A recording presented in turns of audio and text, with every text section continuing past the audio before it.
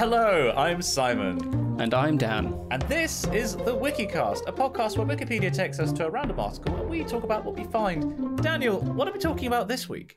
This week, Simon, we're talking about RMAS Typhoon, parentheses, A95. That's very nice. How are you? I'm fine. I'm fine. How are you? I'm good. It's been a little while. So It has. Actually, when did we last? So we did a Christmas special, which readers of the podcast who read us on Spotify or Podbean or wherever you get your podcast from may have not heard, because we did that on Twitch and I didn't release it because I didn't think it would work as a podcast. But let me know. We can always put it up on like Spongy and Electric. So the last one we did was Vermeer, which was just over a month ago, which is actually less time than I thought it was. Yeah. I guess a lot has happened over the past month and a bit. We're in 2021.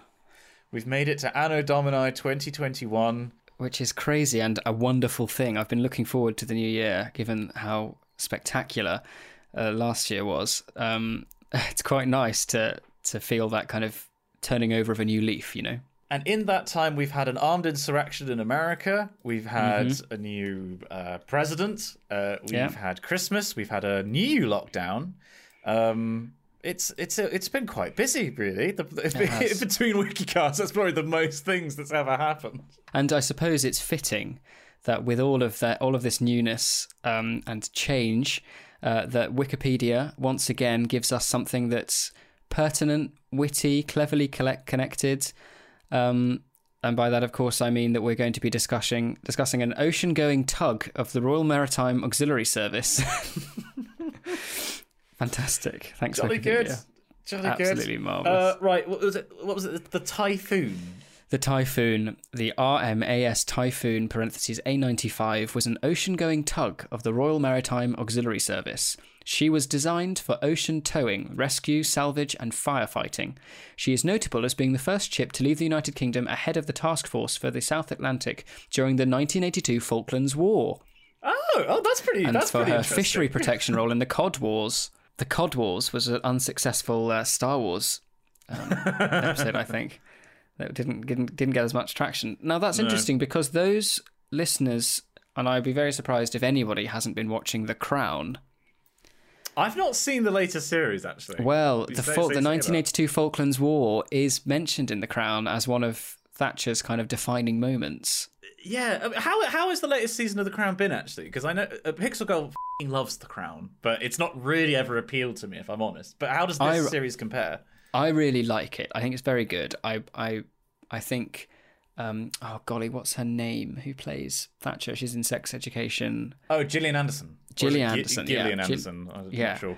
She is very good, and I think she offers a really interesting interpretation of Thatcher. It's not a caricature, and it's very different to, say, Judi Dench's portrayal of Thatcher in The Iron Lady. And I think that's quite an intimidating role to take on. Wasn't that Meryl Streep?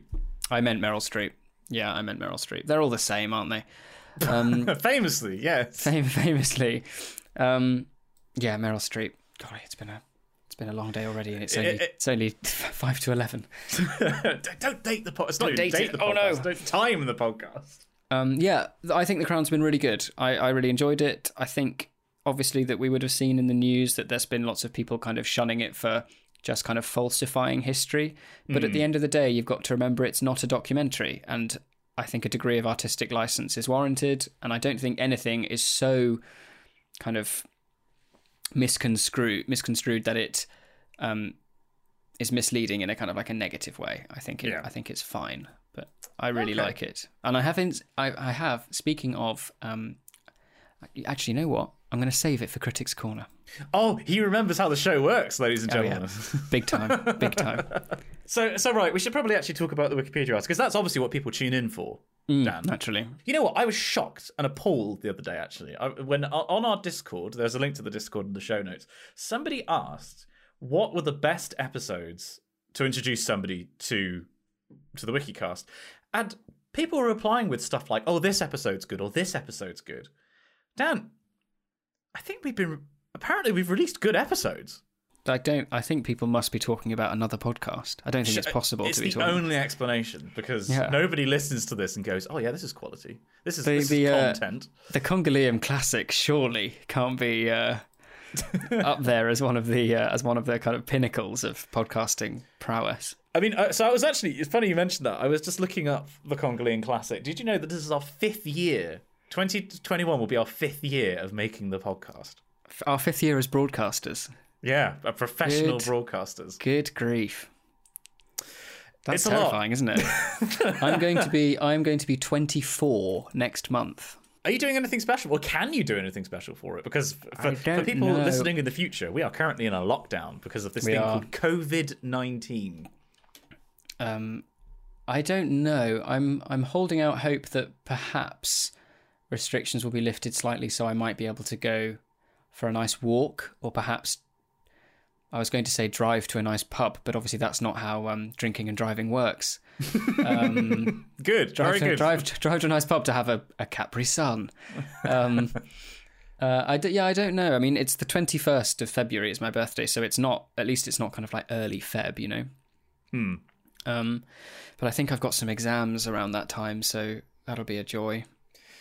Yeah, congratulations, you're a year older. Now spend an hour and a half sat in a room. Actually, I suppose they must be work from home exams, right?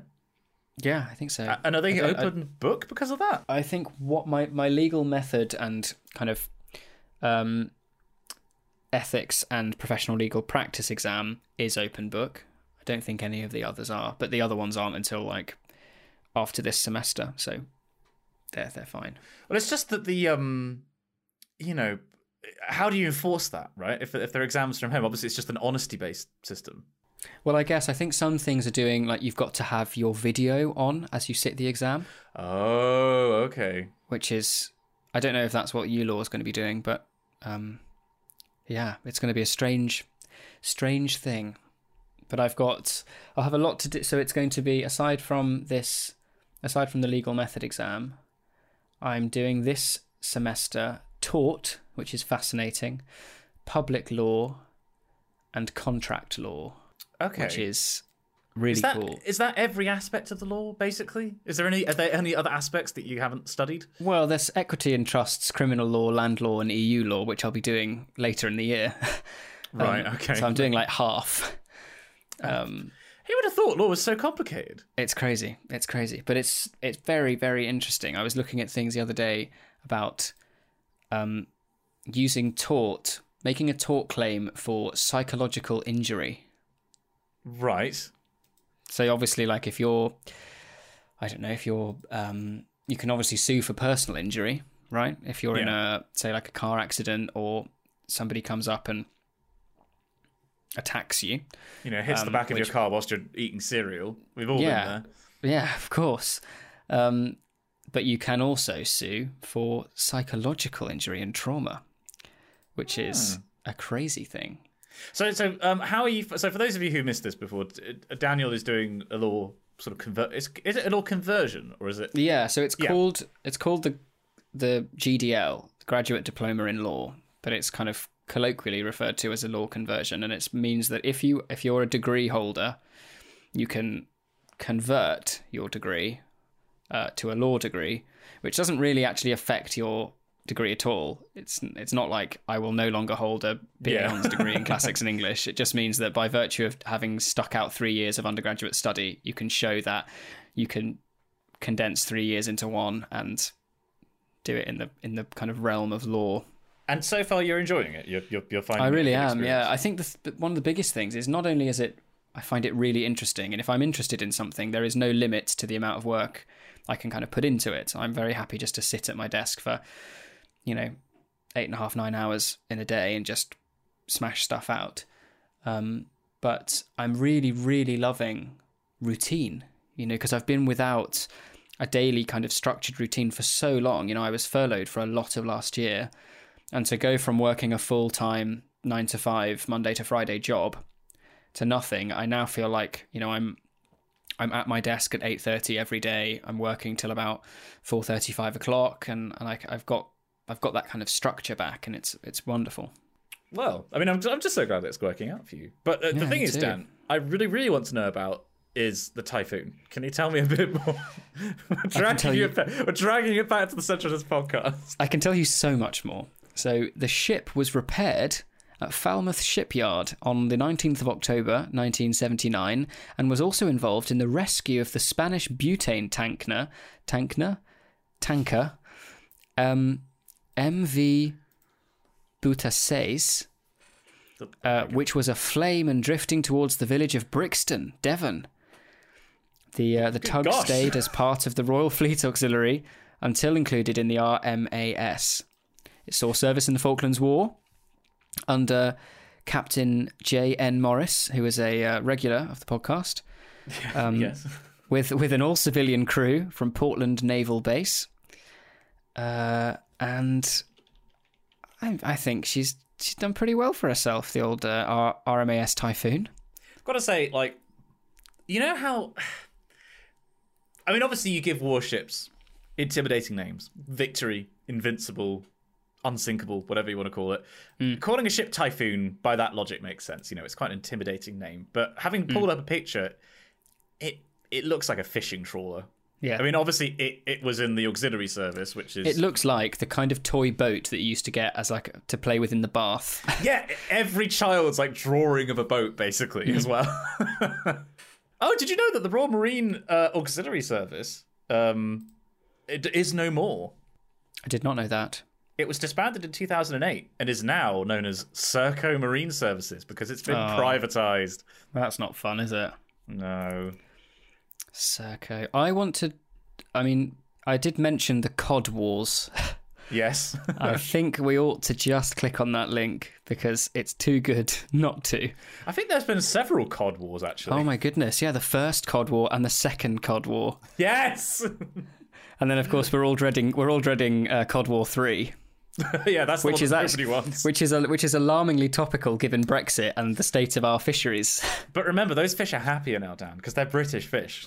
Tell you who aren't happy, British fishermen. Yeah. They're absolutely livid. Oh, who would have... If only somebody predicted this, Dan. If only somebody predicted that this would all go very badly wrong. Oh, wait. So what can you tell me about the COD Wars? People who haven't heard of them, what were they?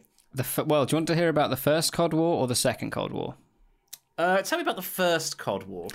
I'll tell you about the first COD War. The first COD War lasted from the 1st of September 1958 to the 11th of March 1961. Oh my god! Good grief. Those COD had serious reserves. It began as soon as a new Icelandic law came into force and expanded the Icelandic fishery zone from 4 to 12 nautical miles, that's 7.4 to 22.2 kilometres, at midnight on the 1st of September 1958. All members of NATO opposed the unilateral Icelandic extension. The British declared that their trawlers would fish under protection from their warships in their areas, out of the West Fjords, north of Horn and southeast of Iceland. In all, 20 British trawlers, 4 warships and a supply vessel were inside the newly declared zones.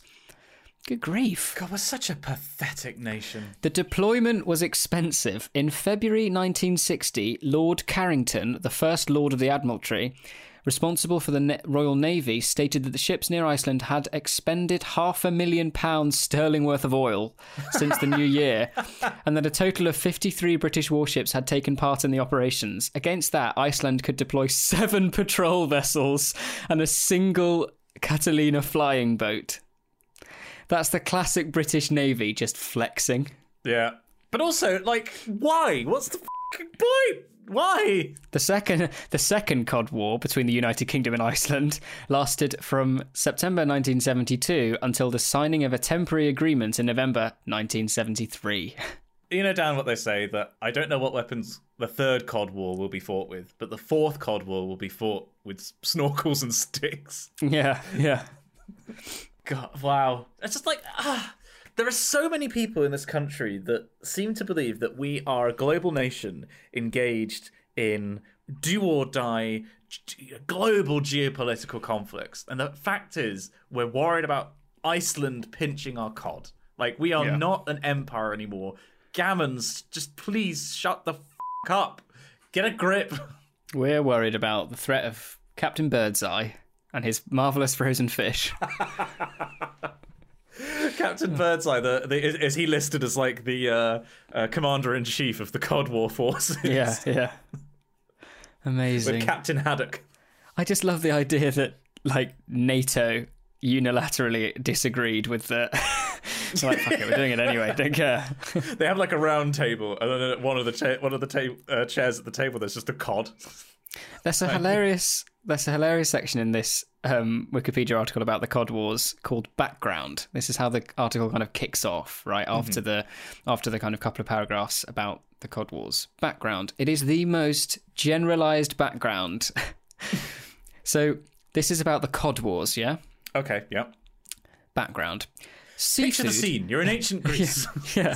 Seafood has for centuries been a staple of the diet of the inhabitants of the British Isles, Iceland, and other Nordic countries. Oh my... Seriously? Which are surrounded by some of the world's richest fisheries. Danish and Norse raiders came to Britain in the 9th century, bringing one fish species in particular, the North Sea cod, into the national diet. Other white fish, like halibut, hake, and pollock, also became popular. That's the end of background. Oh, wow. God Absolutely bless you, fantastic. Wikipedia. Never change. Never change, Wikipedia, please. Right, wow. I think we've all learned something today. Possibly against our will. I think we've learned too much. Well, Dan, I think with the successful conclusion of the content section of the show, we can now move on to non-tent. Yes. And I'd like to kick you off with something I haven't asked you for quite some time. What is your choral piece of the week? And this will be my piece of the week. Drum roll, please.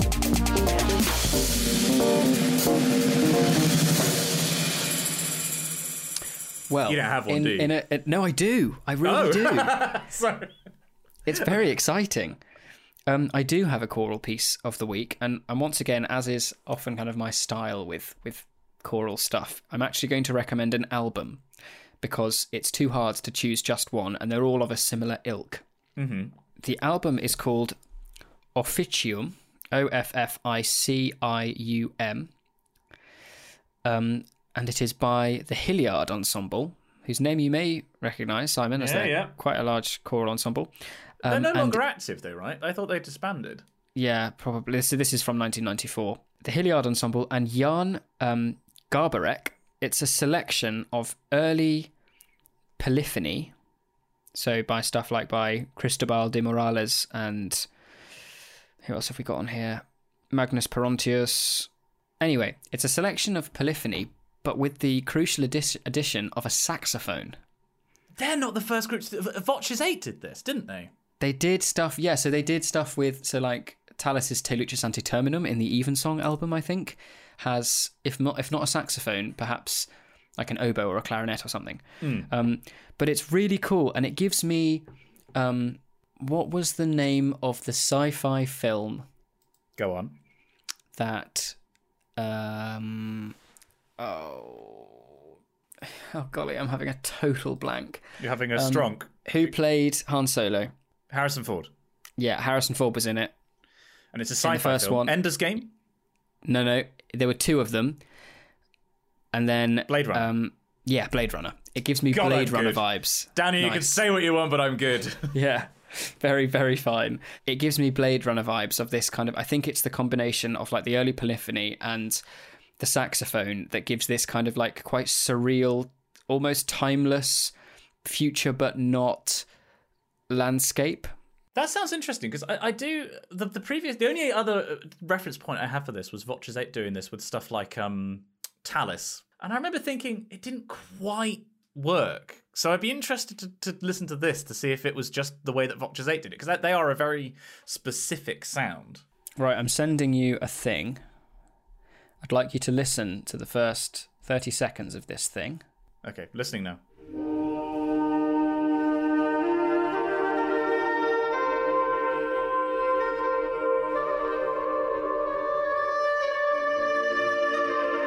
This video is a fever dream, Dan. Not only do we have Penn from Penn and Teller as the bass in this quartet, the saxophonist is playing a soprano saxophone with some of the meatiest sideburns I've ever seen, and he's wearing a tartan cap, and this is all taking place in an Italian church, I think. I'll put a link to this in the show notes, ladies and gentlemen, because this is certainly something. Everything about this combined, the zooming in of the camera, the passion of the conductor, Penn from Penn and Teller, it's got it all.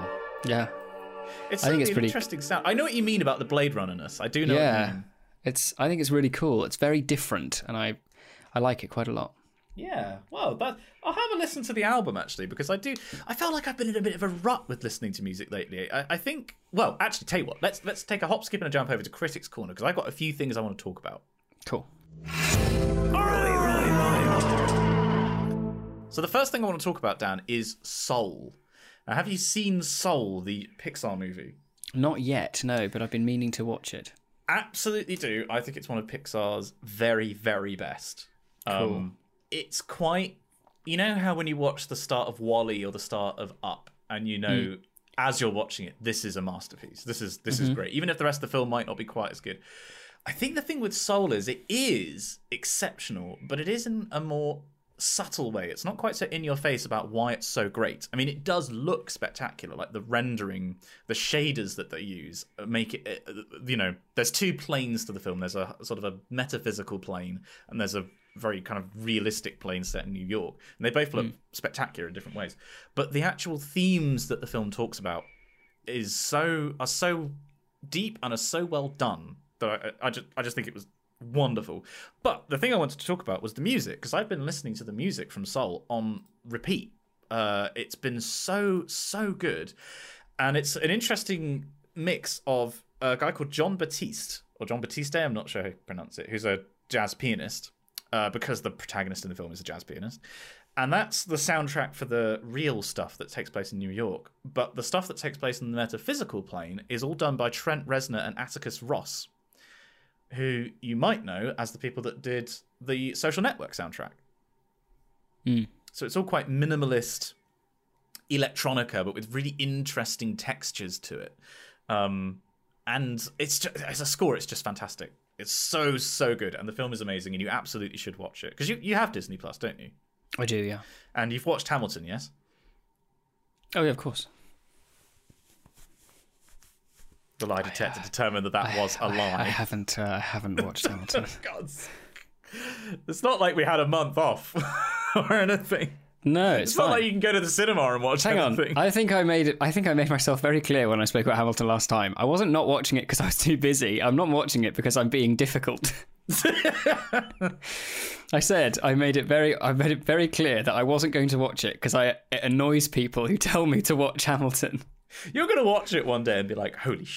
Yeah, you're Where's probably this right. been all my life?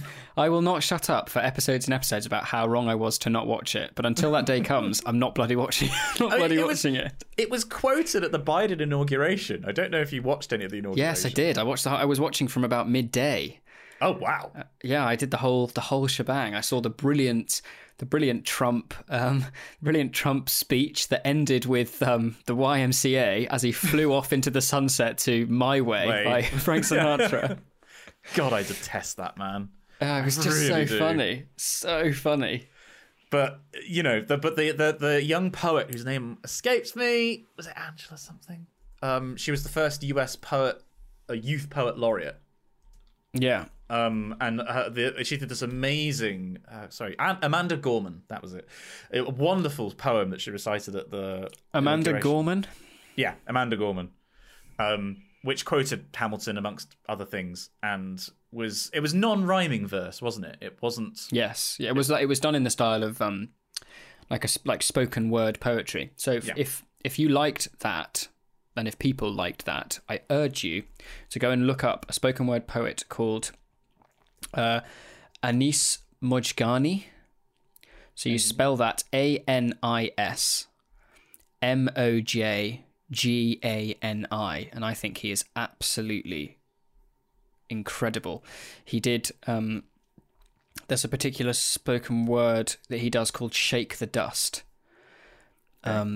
which is absolutely stunning, and it's really important that you don't just read it, you watch his performance, because with spoken word it's so vital to have that performative element to it. So just to go back to sort of Soul, that was wonderful, and I absolutely think you would love it, especially seeing as music is such a key part of the plot of the film and the filmmaking.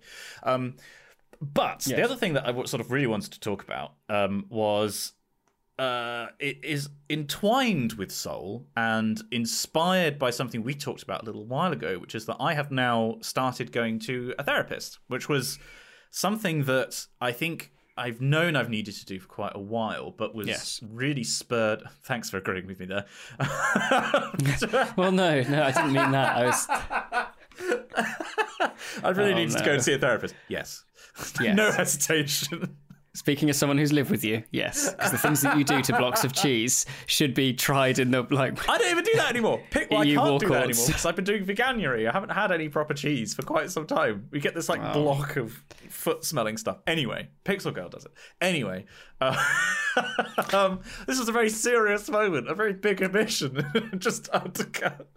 You go. Go on. You do it.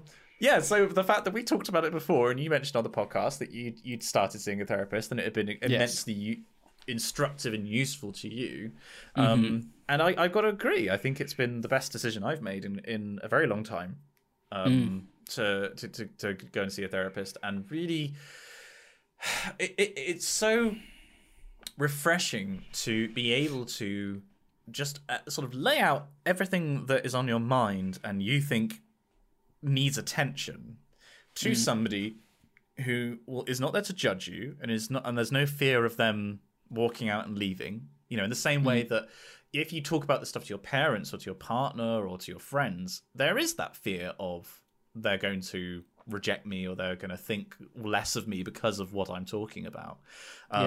It's so freeing to be able to just talk about this stuff and get another person's perspective, somebody who is only interested in helping you and is a judgment-free zone. And that's not really something I've ever had before. And I think I've had 3 or 4 sessions now, and once a week. And it's been fantastic so far. I've already well, actually, hang on. Are you still seeing a therapist at the moment? Yes, yeah, I am. So how long have you been seeing them? I started seeing my therapist in around the beginning of October. Okay, so it's been a while, a couple of months. And we had like a 2 or 3 week break over Christmas and New Year, and then I resumed this week, and then like yourself, weekly sessions. And is this face to face? It's via like FaceTime. Because obviously with lockdown I can't go and see them. But that's interesting though, because my therapist, I am seeing face to face, but sort of at like a 8-foot distance across a room, because apparently it is allowed under provisions. But obviously, certain therapists might not want to do that. My therapist basically said that he thought that non-in-person therapy was just not as useful. Which is a personal choice. As I personally agree with them, but I know that it wouldn't be that case for everyone. Yeah. That's really great to hear. I'm so glad, and I understand exactly what you mean when you say it's been like one of the best decisions I've made in a long time. Because as you'll probably no doubt feel now, and as you go on, it's just the most incredible thing. I really urge people, if they've ever considered it and they think that it might be valuable, to give it a try, because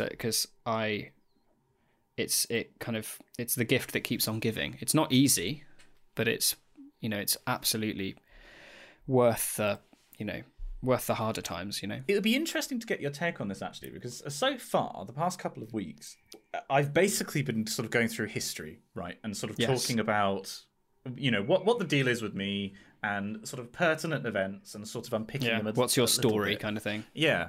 And I feel like what my hope is over the next couple of weeks, that's going to evolve into, let's pick apart what we've been talking about and identify patterns, identify mechanisms that keep coming up, because that's sort of already happened a little bit. But has that been your experience?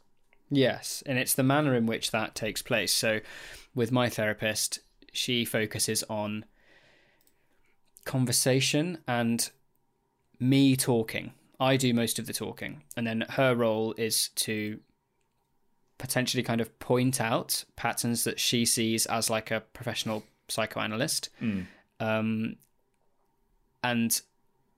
help me in probing deeper when she sees a connection that I haven't made yet. So she'll not necessarily lead the conversation, but kind of go, that's interesting. Think about that a bit more. Or can you think of another time that you felt a similar way? Or, and then after another kind of 15 minutes of conversation, I'll suddenly have this kind of epiphanic moment of like, whoa. Yeah. I see. Yeah. So I think that probably will be coming. That's good then, because that's certainly what I'm hoping, and it's already happened to a certain extent of sort of, and it's only possible when somebody looks at your life without that sense of judgment and can have all the information that somebody can say, well, there's this obvious pattern that because you've been living amongst the trees for so long, you haven't been able to identify. But yeah, and it's also I think it's valuable to have a conversation with somebody who's not bringing any of their own preconceptions about you as a person.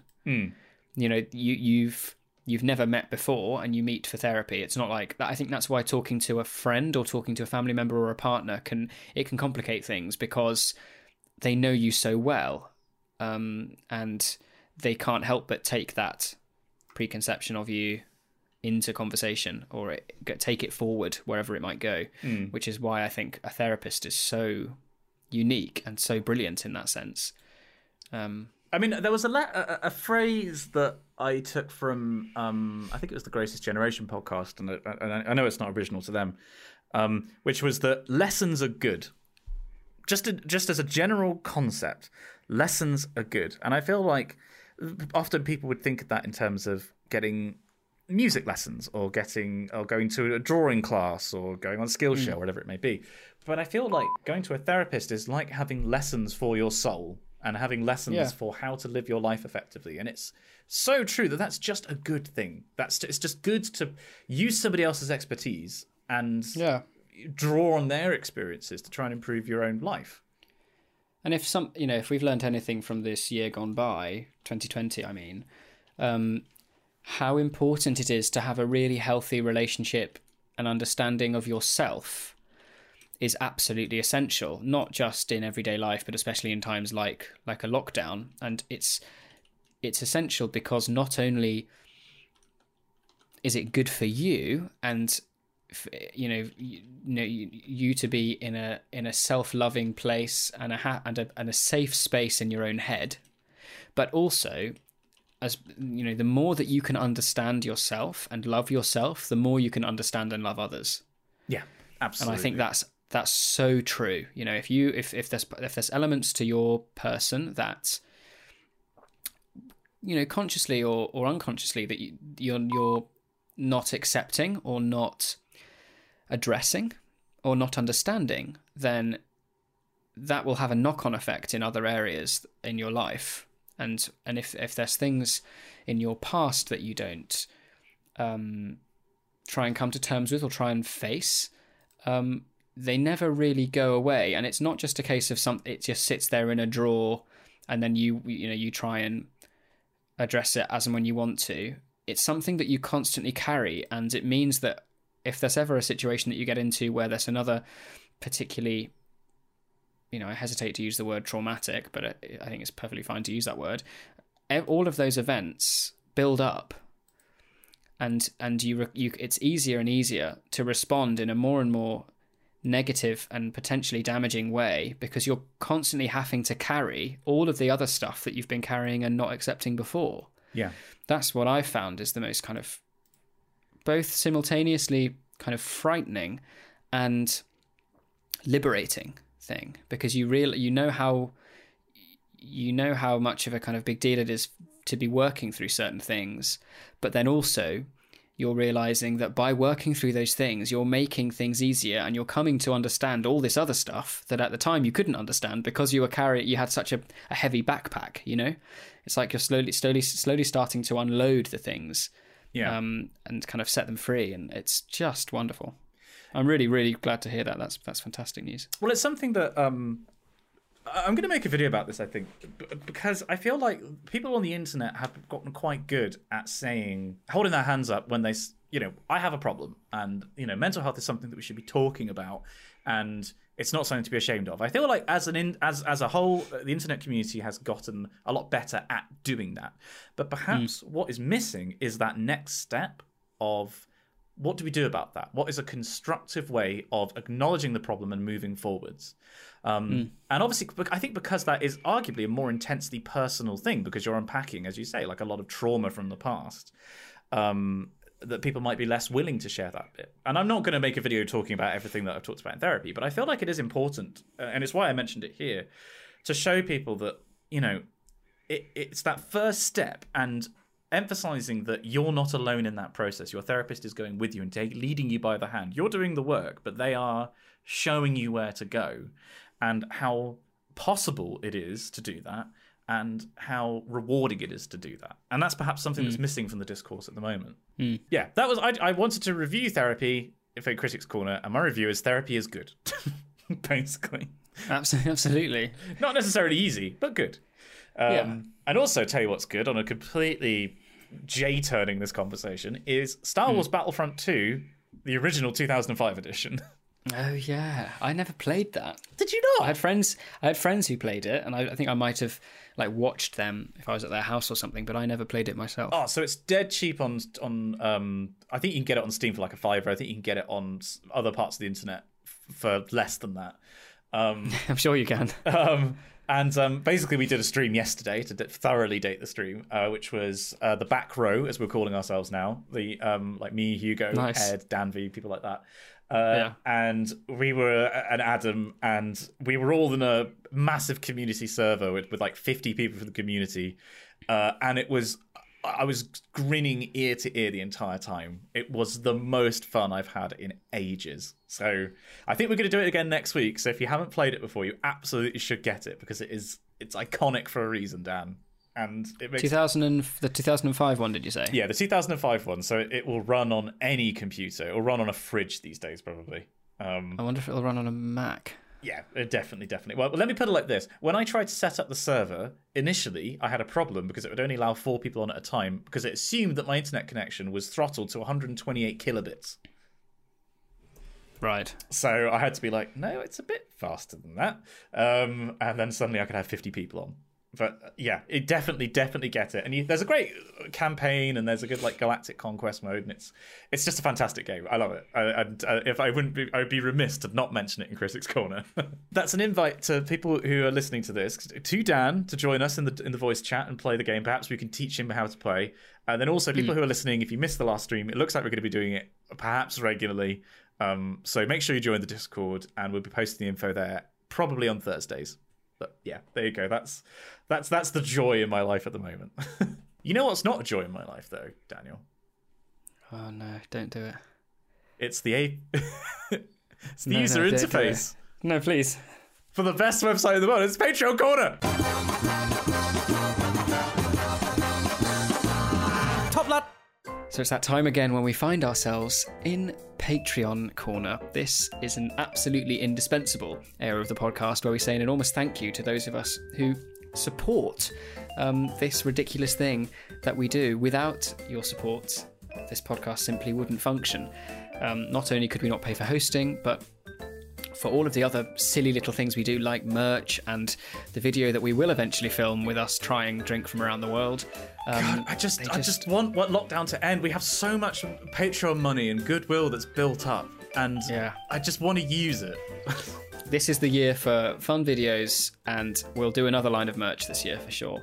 Yeah, and it's going to be wild. But without further ado, I'd like to say a massive thank you to the clear, supreme supporters. Those are, of course, the top dogs. So I would like to say a massive thank you to Naf Laroch, Hasse Hansen, Aaron Jorgensen, Remnar, Lexi at Front Desk, Eve Sharples, Alistair Fortune, Peter Reed, Maggie, Colin J. Brown, Codzo, Ben McMurtry, Jay Wright, and Eric Bolliger. Thank you so much. I would like to thank the actual supreme beings on the entire plane of existence. Of course, the people that donate $5 a month at the Wikicast Patreon. Top Cat, And those people, there's a lot more of them because obviously these people have good taste. Those people are... Okay, I took in too much breath at once. You know that? You know in... is it Radioactive by Imagine Dragons? Where it's like, I'm breathing in the chemicals. That was me. Just that. Nice. Right. Thank you very much too. I was about to try and sing it as that. Of course, really, we should be trying to sing them as a sea shanty. But I'm not talented enough to do that, so that's not going to happen. Thank you very much to Dan Hanvey, Matt Maguire, Isabella Strowski, Bendert, Choco Cat, Princess Andromeda, Cole Mansfield, Omar Mirando, Easy, Oliver Burkhardt, Rents Kirk, Will Jennings Humphreys, Oliver Craigie, Layla Medina, River Ward, Christopher Betterton, Nafi Iftikhar, Tom Withington, Jack Easton, Izzy Christie, Simon P, Thomas Hill, Abu El Ella, The Physics Boy, Violet Hatch, Oliver, and Elliot Conway. You make the best non-tent on the internet possible. Thank you very much for your ill-advised financial support.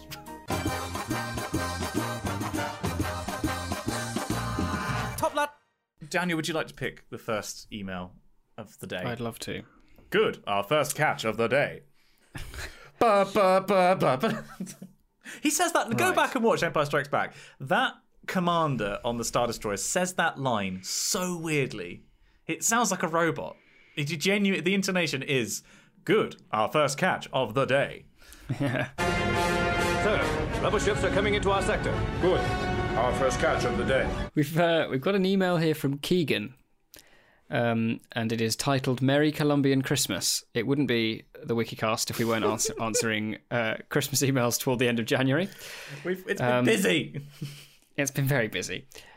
Keegan writes, "Oh dear. Though I consider myself to be a regular reader, I confess that I've fallen behind a couple of episodes in the midst of everything this year. I do watch Simon's videos, however, and apparently that is enough for both of you to worm your way into my subconscious, or pay me a divine visit, depending on how you look at it." The Annunciation featuring us too. Yeah. You visited me in my dreams last night. You both travelled to Washington State, where I live, to see me for Christmas. Hey. Simon gave us the most beautiful, delightful gift, though I can't recall whatsoever it was. And then you both lamented that you wouldn't be able to visit next year as you plan to go camping together in Colombia for Christmas.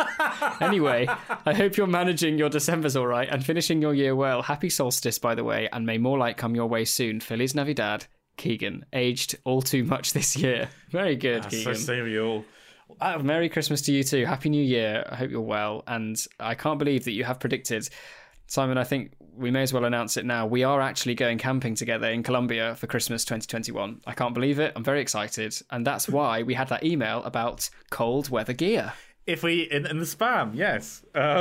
If we reach a certain threshold on the Patreon, do we want to say, like, if we get $2,000 a month, we will go to Colombia and go camping? If we get $2,000 a month, we'll go to like Antarctica and go camping. There you go. I'm going to update the Patreon right now. At the moment, we have I think we have one goal on our Patreon, which is $500 a month, and that's for you to wear a gimp suit in a video. Yeah. It's just sitting in the corner gathering dust, so it would be nice to get it out. Yeah, we've got to reach that target. Let me just add that. $2,000 a month. Dan and Simon go camping in Antarctica. Let's just add that one. Whilst I'm doing this, Dan, how about you go back to back on emails? Read out another one for me. We've got another one here from Martin, titled International Christmas Music. International Christmas Music. Exactly. Hello, Daniel the Spaniel and Simon the Siberian, brackets cat. Happy holidays. Happy holidays, and I hope your week's been fabulously festive. This might be a tad late, but I've just finished reading the most recent podcast, Postgraduate School Finals. When I heard you two were interested in international Christmas music, I immediately thought of a song I had to share. To provide some context, I live in the United States, but my parents grew up in the Philippines. Every Christmas day, we kick off by listening to Pasko Na by Bukas Palad. Despite not understanding most of the words, I find the song incredibly beautiful. The group is relatively famous, Filipino contemporary choir-esque Catholic singing group. The English translation of the title is It's Christmas, and the group's name means open palm. Given the two of your inclinations to choir music, I thought this would be especially fitting. Hope you enjoy the song, and I wish you all the best. Warm regards, Martin, aged 777,686,400 seconds and counting. And, well, it's probably out of date by now. But Well, Martin, I'm really glad that it's still counting. That's great news. And he's provided a link to Pasco Na, and I'm going to click on that now. Palad. That sounds like an elven character from Tolkien. Hey, where was this from? It's if they're a Filipino group, right?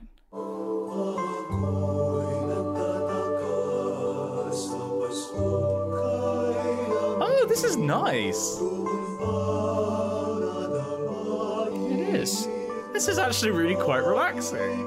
Cool harmony. Yeah. It's kind of Lauridsen-esque. I was thinking that, yeah. It has got that aspect to it. Yeah. What a brilliant suggestion, Martin. Thanks very much. I like that a lot. There's something to be said about listening to music in languages where you don't understand any of it, which, you could argue is Latin. But, Yeah, that part of your brain just sort of switches off, which I guess is why K-pop might be so popular in the West. Like, you just focus on the melody and the harmony. And incidentally, in Korea, no one actually understands K-pop. No one. It's true.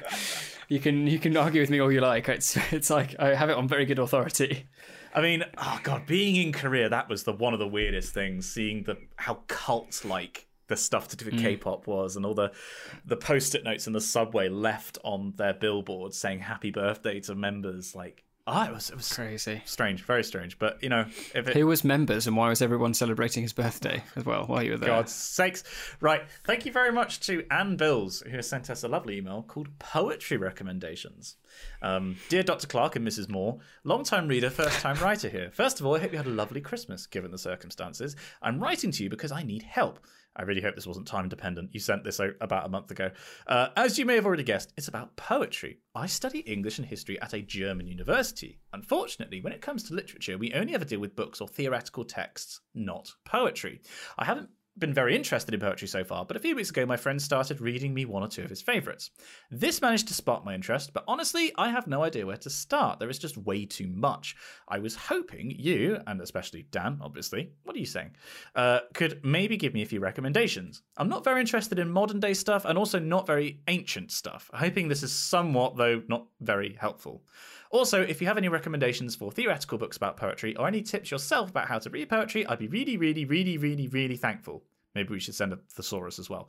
Best wishes, and 7,505 days and 11 hours and 780 minutes old. Love the commitment. P.S. Really love to hear some non-tent after the long void of nothingness. Also, sorry for any grammatical or spelling errors. I was way too tired to reread the mail. Well, Dan, over to you. Golly, well, I would highly, highly recommend. Now, I'm just going to Google the selection of anthologies because so there is a poetry anthology called "Staying Alive." Bless you. I was just laughing. Staying Alive. Real poems for unreal times. It's edited by Neil Astley, and there's a series of these books, and they're absolutely brilliant. They give a really, really broad selection of many and varied poets, which I think is great because it means that if you really latch on to a particular one that you like, then you can jump right in. I would also, there's another book called The Poetry Pharmacy, which is a beautiful, beautiful book and a really, really brilliant idea, whereby it's called the Poetry Pharmacy, Tried and True Prescriptions for the Heart, Mind and Soul. And you treat the book like you would if you were trying to look for some kind of remedy to an illness. So depending on your mood, you flick to the contents page and it'll say things like self-image and self-acceptance might be a category. And then within that category, you can look up something for insecurity or self-recrimination or making mistakes, and then it prescribes you a poem to read. That's I had a Bible when I was a kid like that. I remember it was like passages to read if you were feeling lonely or feeling sad or whatever. I think it's a really, really good idea. To be honest, you can't go too far wrong. What I'll do is, I think I've closed the tab. No, it's actually. Oh, hang on. Maybe I did. One second.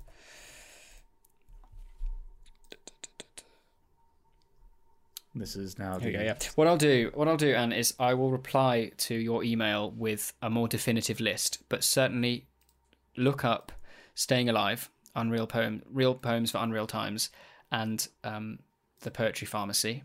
But then also have a look at the email that I'll send you, and I'll recommend some stuff. Wow, there you go. Personal email. And I'll make sure that I'll hold Dan to that by the scruff of his neck, like a school bully. Yeah. And seeing as you did back-to-back, actually, I'll do one more back-to-back. Well, let's have one more email, and this one is from Anyong. Oh, God. Eric Chans, I'm going to guess with... from Korea. Hello, Dr. Clark and Mr. Moore, Esquire, TBD. Is that TBD? I don't know. It's bold, that's what it is. Hang on, Esquire is when you don't have any other titles, right? Yes. So I guess you would be Esquire, wouldn't you? Would I be Esquire? But even though I have the PhD, would I be Esquire? I don't know how it works. I think because you've got a pre-nominal, you're all right. Because I obviously have post-nominals with my degree, but nothing pre. So maybe. I think you can also just use Esquire if you want to use Esquire. Yeah. Dr. Simon Clark Esquire. And naturally, I always do. Sorry, that was the first line of the email. Thank you very much for writing it, Eric. I've recently gotten into the podcast, and it helped me have some interesting things to keep my brain busy while getting through the process of moving apartments in my city here in South Korea. I love all kinds of interesting random information podcasts and was able to get through the 5 most recent pods, and they're fantastic. Please keep up the good work. Again, people think we're making good podcasts now. What's wrong with them?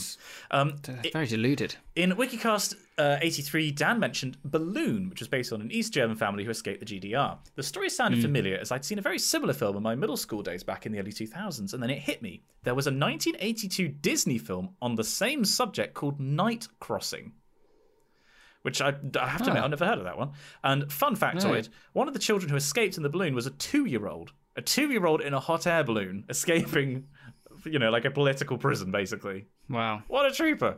Yeah, absolutely. Also, since there is a whole Team Cat versus Team Dogs, he does actually specifically say cats rule, but dogs are okay, I figured I'd share a quick Korean lesson for you two. Oh my. Yes. Oh, brilliant. I didn't see this coming. Go on, Simon. Oh, why did I pick this email? Okay. The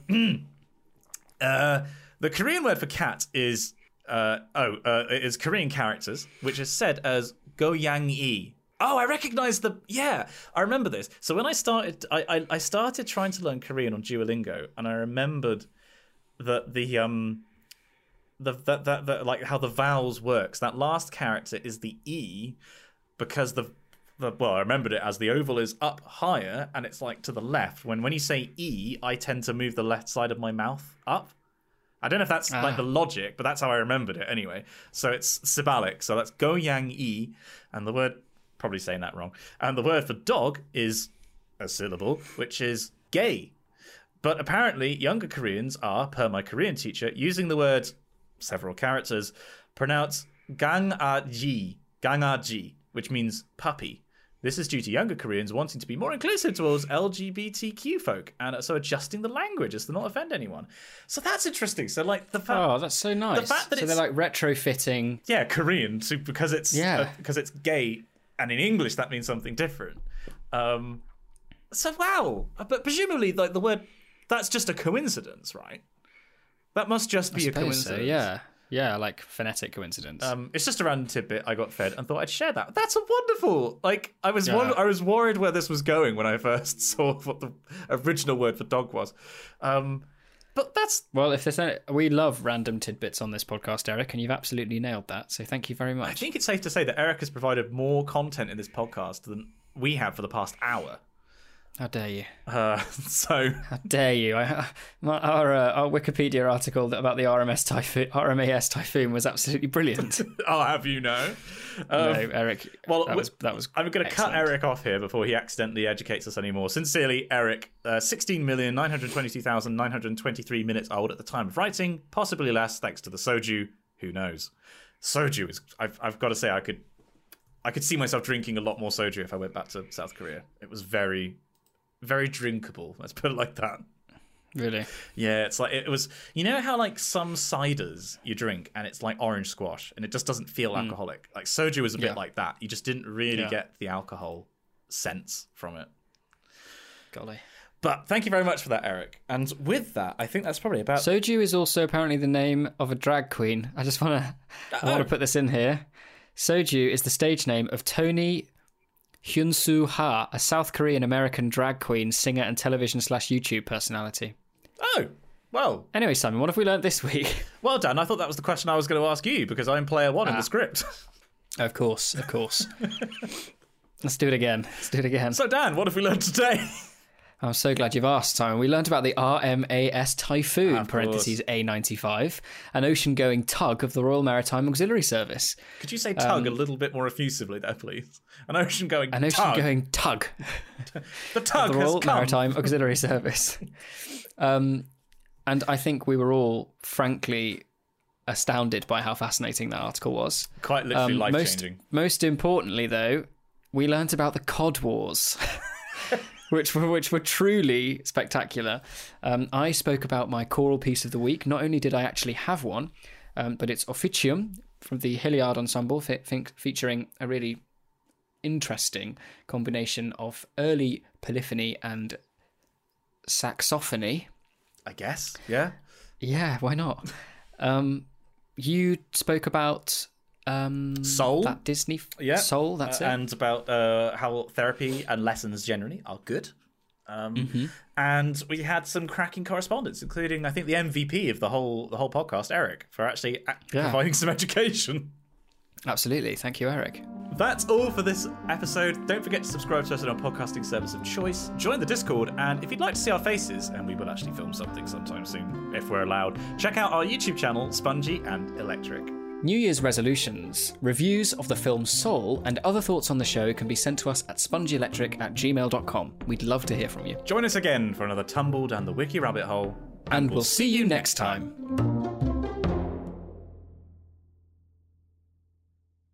In the can. Boom, boom, and thricely boom. In my room. In the vestibule.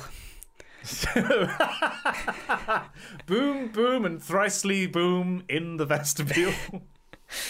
Marvelous. I want you in my vestibule. I want you in my chamber. I want you in my boudoir. I desire you in my boudoir. We're going to be together, encased in cowhide leather.